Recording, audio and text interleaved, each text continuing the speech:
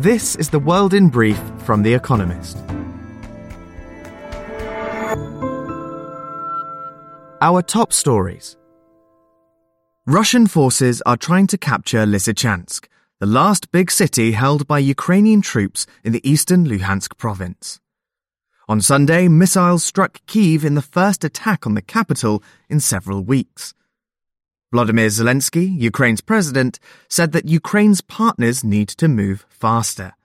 America's government is expected soon to announce that it will provide the country with NASAMS, a Norwegian anti-aircraft system that defends against both aircraft and missiles. Mr. Zelensky addressed a meeting of the G7 in Germany at which leaders discussed plans to cap the price of Russian oil. The proposal is seen as a way to squeeze the Kremlin's revenues and reduce inflationary pressure around the world. G7 leaders also announced a plan to create a $600 billion global infrastructure fund to counter China's Belt and Road Initiative in developing countries. Democrats urged President Joe Biden to protect reproductive rights following the Supreme Court's decision to overturn Roe v. Wade. Alexandria Ocasio-Cortez, a congresswoman from New York, and Elizabeth Warren, a senator from Massachusetts, suggested federal land could be used as a safe haven for abortions in states with restrictive abortion laws. Lawmakers in California may propose a ballot measure to enshrine abortion rights in the state's constitution.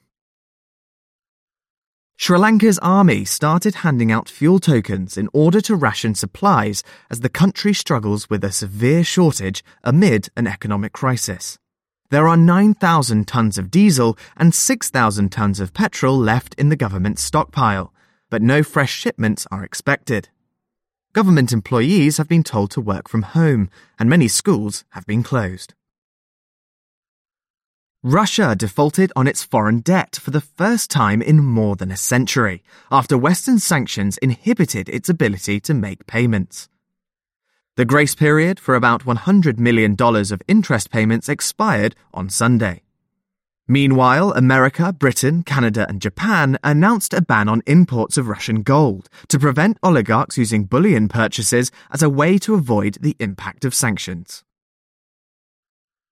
Japan's government urged people in and around Tokyo to use less electricity as a heat wave strained the country's power supply. Temperatures in the capital rose above 35 degrees Celsius over the weekend, while a countrywide record of 40.2 degrees Celsius was recorded in the nearby city of Isesaki. Residents were told to keep using air conditioning to avoid heat stroke. Some 46 people have been hospitalized so far. NASA launched a rocket from a commercial spaceport in Australia, the space agency's first such launch outside America. It was also Australia's first in more than 25 years. The rocket, which is carrying an X-ray quantum calorimeter, will provide scientists with new data on the structure and evolution of the cosmos. And fact of the day: 84. The number of countries that have become less peaceful since 2008. And now, here's a deeper look at the day ahead. Russia returns to Ukraine's capital. Russian missiles provided a dark dawn chorus as they fell on Kyiv in the early hours of Sunday morning. At least one person died and 6 were injured when a bomb hit a block of flats. A playground nearby was also bombed. It was the first attack on Ukraine's capital city in several weeks. The strikes were probably meant to serve as a warning to Ukraine and its backers at a critical moment in the war. But if the intention was to break Western unity before the G7 meeting and NATO summit, it may have had the opposite effect. Ukraine is being considered for membership of the European Union, as is Moldova. Boris Johnson, Britain's Prime Minister, has urged G7 leaders that now is, quote, not the time to give up on Ukraine. The country needs all the help it can get. In recent days, Russia gained full control of Severodonetsk, a city in the country's east, in a long-awaited military victory. Its forces are now closing in on nearby Lysychansk.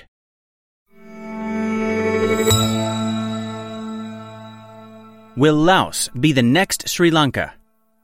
Much like in Sri Lanka, which has almost run out of petrol, Queues at petrol stations have become a daily sight in Laos. With annual inflation soaring at nearly 13% in May, the economy of this small, landlocked country is in crisis. Laos was already burdened by public debt worth 88% of GDP in 2021. Then this year, the price of Brent crude, a benchmark for the oil market, rose by 45% to hit $113 per barrel, caused in part by Russia's invasion of Ukraine. An increase of American interest rates pushed up the price of imports. International ratings agencies warned that Laos is on the brink of default. Though Laos is a tightly controlled communist dictatorship, there have been flashes of public anger. In response, the government has announced plans to raise the minimum wage and reshuffle the cabinet. That may not be enough, however, to stem the public's rage.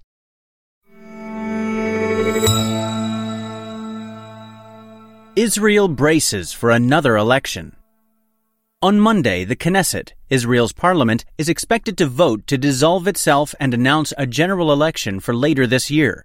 It will be the end of Naftali Bennett's short term of 1 year as prime minister. Yair Lapid, the foreign minister, will replace him until a new government is formed. Benjamin Netanyahu, the former prime minister who was turfed out by the Bennett-Lapid coalition last year, is raring to get back into office. But because he's not assured of a majority in the coming election, he is trying to postpone the dissolution vote so that he can establish a coalition that involves members of the current parliament. Mr. Netanyahu failed to muster a majority after the last 4 elections and is unlikely to find one now. Even if he manages to delay the vote by a few days, Israel is almost certainly headed for its 5th election in less than 4 years. Businesses wary as America's economic outlook weakens. There is not much to be cheerful about in the latest run of economic news in America. Inflation is at a 4-decade high, interest rates are up, and the stock market is in rough shape, all while retail sales are sliding and housing sales are softening. Figures expected on Monday may add more gloom. Orders for durable goods, items which are expected to last longer than 3 years, such as computers and machinery, may have remained at about the same level in May as in April.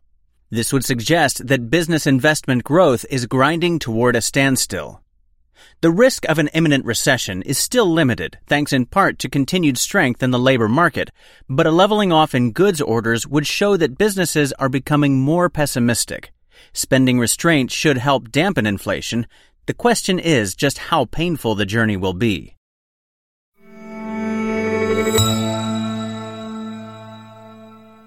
A Wimbledon with a difference. Wimbledon, Britain's annual tennis tournament, known for its archaic traditions, has long been distinctive in the tennis world. The 135th edition of the contest, which starts on Monday, is remarkable for less historic reasons. In response to the war in Ukraine, organizers have banned Belarusian and Russian players. It is the only tennis tournament to have imposed such sanctions. Those exiled include Daniil Medvedev, a Russian and the world's top-ranked men's player. The game's governing bodies disapprove and have ruled that players' performance at Wimbledon will not count towards their global rankings. Although some players will be disappointed, Wimbledon remains prestigious. It is one of 4 Grand Slams in the game. On the men's side, Rafael Nadal is on the hunt for a record-extending 23rd victory, and on the women's, Serena Williams is hoping for a record-equaling 24th. The other draw? The £40 million or $49 million prize money.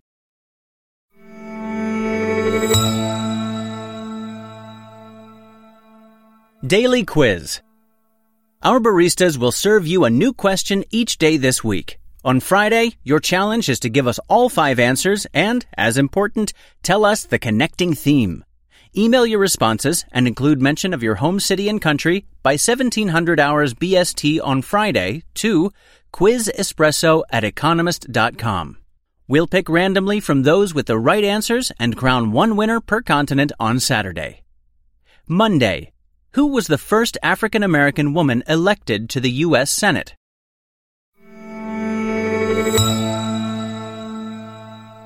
Finally, here's the quote of the day from Helen Keller, who was born on this day in 1880. Some people do not like to think. If one thinks, one must reach conclusions. and conclusions are not always pleasant. That's The World in Brief from The Economist, available 3 times every day of the week. You can also hear interviews and analysis from our journalists, including our current affairs podcast, The Intelligence, on your podcast app. And subscribers to The Economist have access to each week's full edition in audio. Just download The Economist app to start listening.